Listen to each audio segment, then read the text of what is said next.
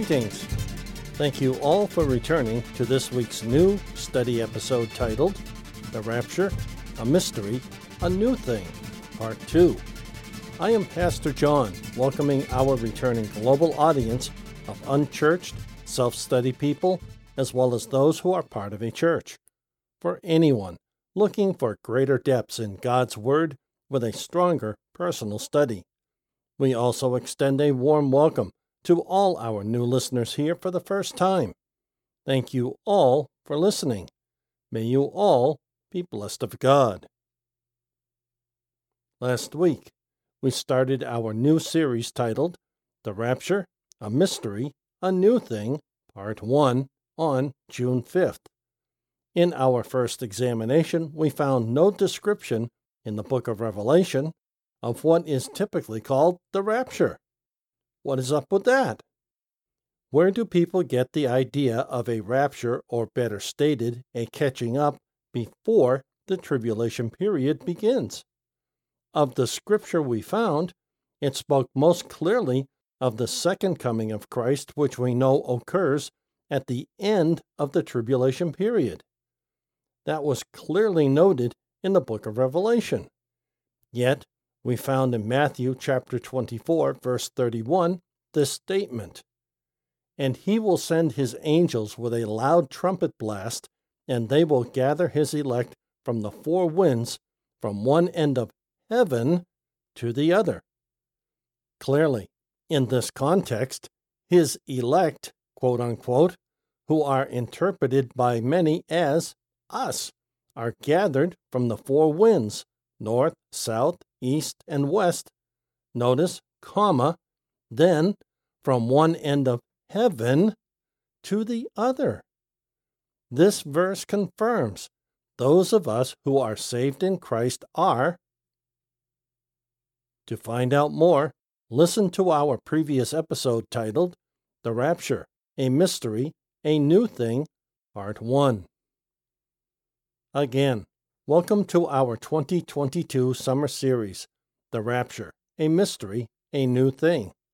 In a bit of review, we are studying our Bibles in this summer series by finding many of the scriptures in the Bible apparently on this subject to discern whether this is an appropriate way to learn of this subject or not. After all, we can find Bible verses in both the Old and New Testaments besides the book of Revelation, seemingly anyway, on this subject. It is a foregone conclusion that there is some form of catching up of the bride of Christ to heaven. Those who are saved in Christ, male and female, make up this bride. Again, see the parable of the 10 virgins, Matthew chapter 25, verses 1 through 13. This is one example of what I am saying. I should also note that 3 Old Testament verses supporting the fact that God appears on, with, or in the clouds were noted last week. They were mentioned for reference only. We did not delve into them. However, on, with, or in depends on your translation. They are used to mean the same thing. Also, by way of reminder, until a few years ago, 4 dominant thoughts on the rapture or catching up existed. 1. A pre-tribulation rapture or ascension of God's church, his people saved in him. 2.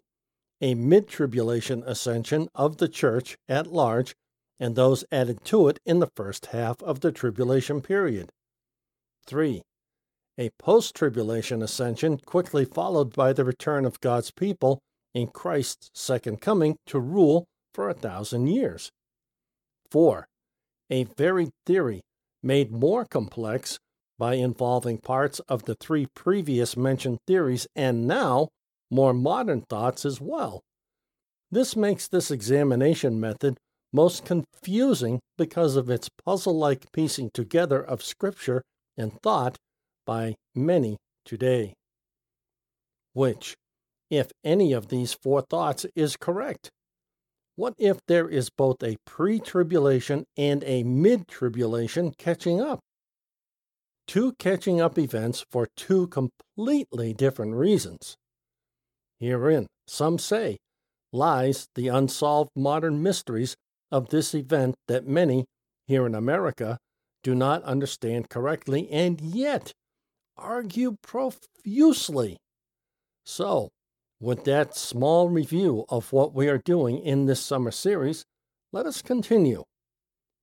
We want to note from last week this verse, "And he will send his angels with a loud trumpet blast, and they will gather his elect from the four winds, from one end of heaven to the other."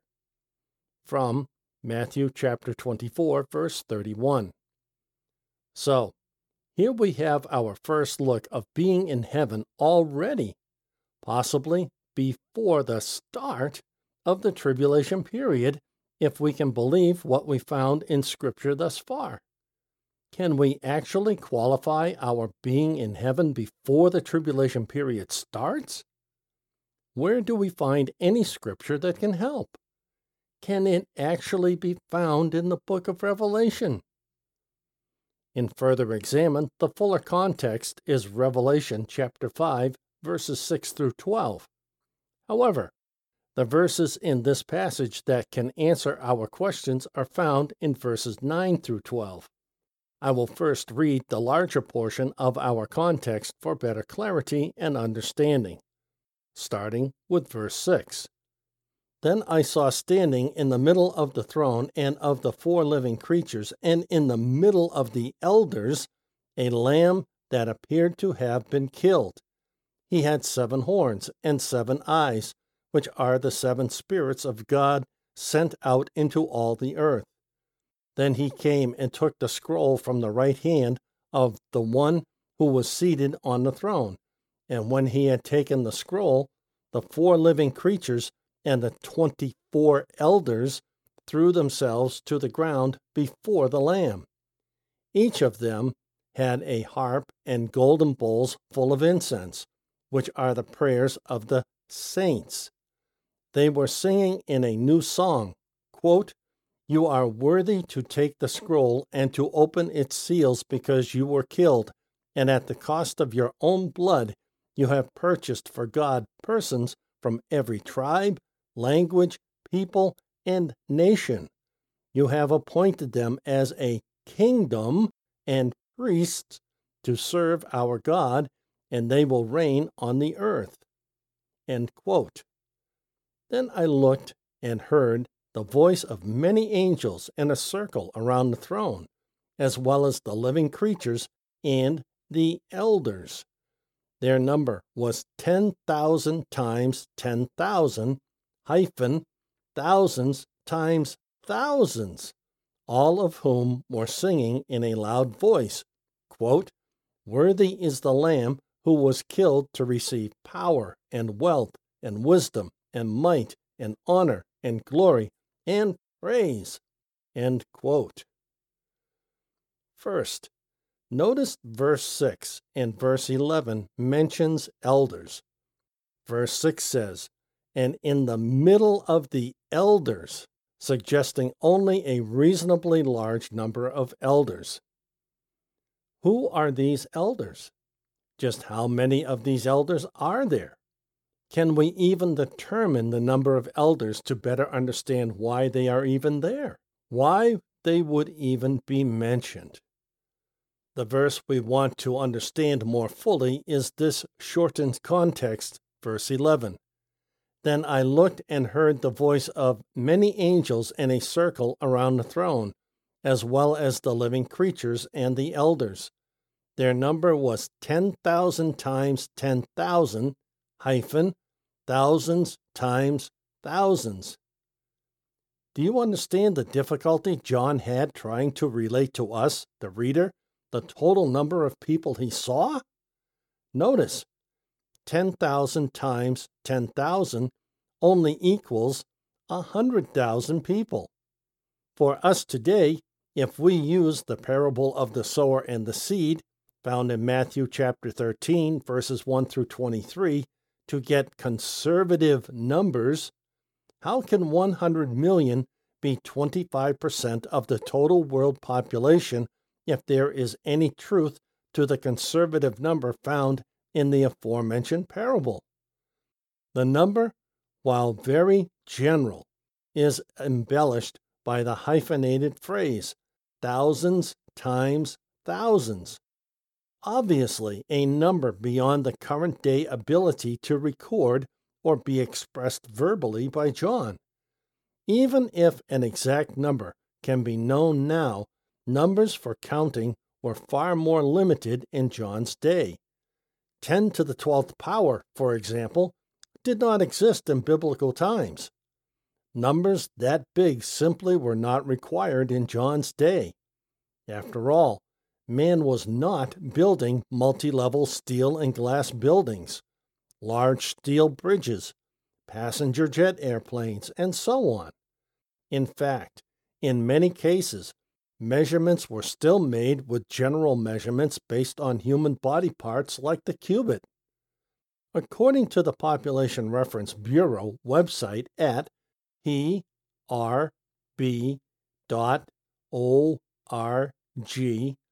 their header on the reference page reads, quote, given a current global population of about 7.8 billion, the revised estimate means those alive in 2020 represent nearly 7% of the total number of people who have ever lived, end quote. They further state, in an estimate, about 117 billion members of our species have ever been born on Earth. If, by using the parable of the sower and the seed, we take 25% of that number, we get 29,250,000,000 people, conservatively. Just the numbers we have at present have a great disparity. This is why the largest number in the biblical day was added to with the phrase thousands times thousands. Just how thousands times thousands defines the actual number will remain unknown until we are part of this number in heaven, provided we will actually care to know at that point. You can see clearly that the conservative number, as related here, was beyond the ability to be expressed in the biblical day. That number, as witnessed by John, at least in the billions, was beyond his ability to clearly describe as we can today. The word billion had not been yet created because there was no need to count that high in the day that John lived and for some time thereafter. However, at the end of 2020, the total number of people who were ever born on planet Earth is documented at the Population Reference Bureau's website as 116,771,402,413 people. If you take the comment in Revelation chapter 5, verse 11 literally, specifically, then it fails by simply doing the math. The math is still askew when we divide this new number, more current number, yet still conservative, by 4, producing this result: 29,190,350,603.25 people. If we only go with the sound number Scripture gives us, 100 million, we come up way too short if we presume the number in Scripture is hard set and correct. So, either Scripture is wrong or our math is wrong. Also, even though conservative, these numbers are not current to 2022. Therefore, the numbers we are using at the time of this podcast are approximately 18 months old and now only larger. Remember, too, we are talking about only the number of elders. Who are these elders?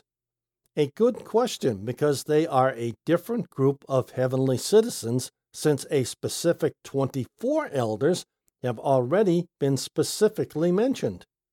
Still, the main question is, why did I take you through that math exercise of total world population? To show that John was referencing a number in heaven so large that in his day it was a number beyond his present numerical capability to relate.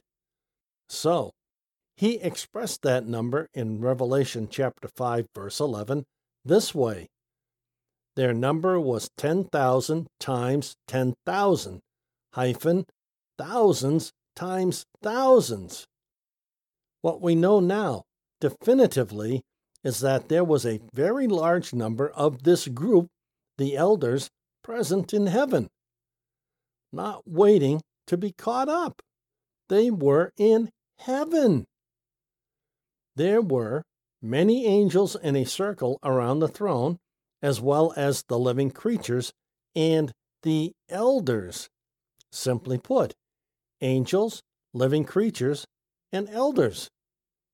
It is obvious to us just what angels are in heaven.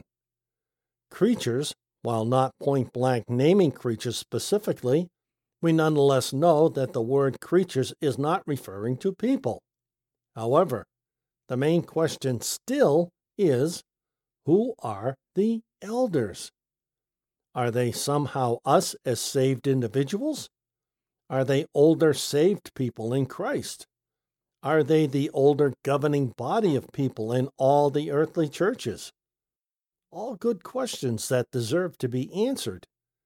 To try and answer these questions, maybe the book of Titus can help us in verses 5 through 9. It reads, "The reason I left you in Crete was to set in order the remaining matters and to appoint elders in every town, as I directed you. An elder must be blameless, a husband of one wife, with faithful children who cannot be charged with dissipation or rebellion. For the overseer must be blameless as one entrusted with God's work, not arrogant, not prone to anger, not a drunkard, not violent, not greedy for gain. Instead, he must be hospitable, devoted to what is good, sensible, upright, devout, and self-controlled. He must hold firmly to the faithful message as it has been taught, so that he will be able to give exhortation in such healthy teaching and correct those who speak against it." From Titus, verses 5 through 9. First, notice this. We find the words elder and overseer used to seemingly describe the same person or people. Is that true? Overseer is also known as a bishop, meaning, note, presbyteros, an elder is another term for the same person as bishop or overseer. The term elder indicates the mature spiritual experience and understanding of those so described. The term bishop or overseer indicates the character of the work undertaken according to the divine will and appointment, as in the New Testament, there were to be bishops in every local church. Where the singular is used, the passage is describing what a bishop should be. From Vine's Expository Dictionary of New Testament Words. So, at the very least, it is believable that those who are elders in very large number are us who are saved in Christ. If that is true, then the bar is set rather high for all of us. That is something that all modern men and women should take note of and ponder just how they will live accordingly. Secondly, let's notice verse 6 and 7. It sets the bar very high. It reads, "An elder must be blameless, the husband of one wife, with faithful children who cannot be charged with dissipation or rebellion. For the overseer must be blameless as one entrusted with God's work, not arrogant, not prone to anger, not a drunkard, not violent, not greedy for gain. With those two verses spoken, just where are we today with regard to trying to live up to these verses in our daily lives? Have you only received Christ as your Lord and Savior to only save your soul from hell and the devil? To live your life without demonstrating any change to others? To be able to call yourself a Christian but live free of any of the current and possibly latter-day consequences of that decision? All good questions one should ask themselves moving forward from the day you became saved in Christ.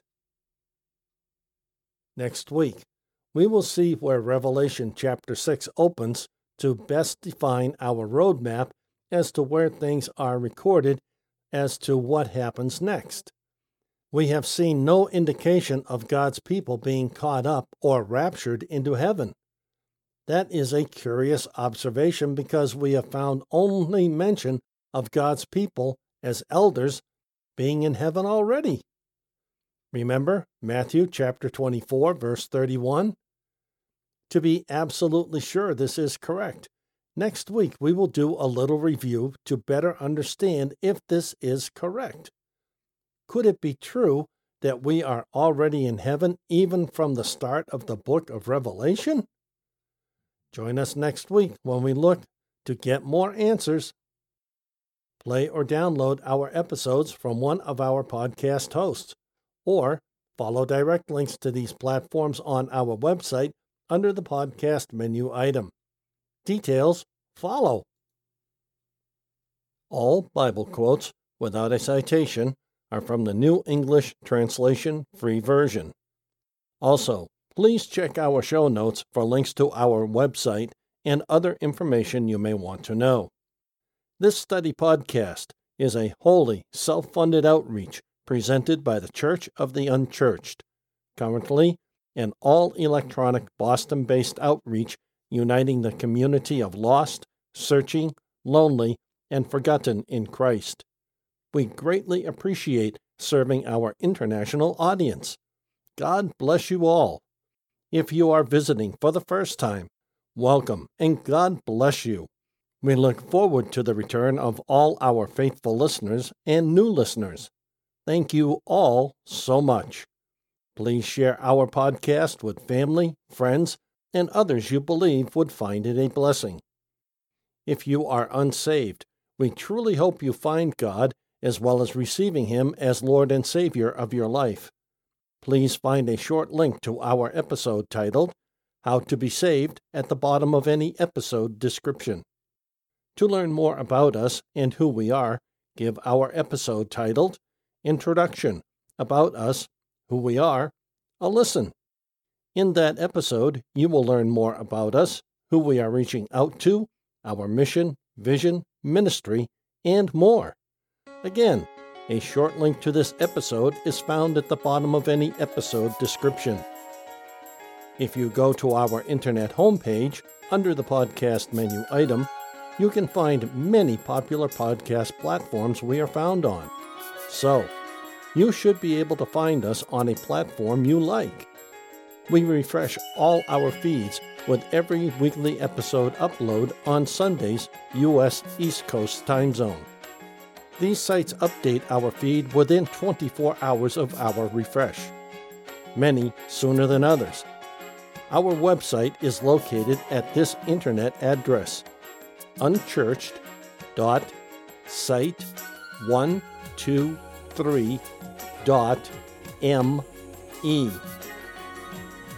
Now, may our Lord Jesus Christ Himself and God our Father, who loved us and by grace gave us eternal comfort and good hope, encourage your hearts and strengthen you in every good thing you do or say. Until next week, this is Pastor John for the Church of the Unchurched.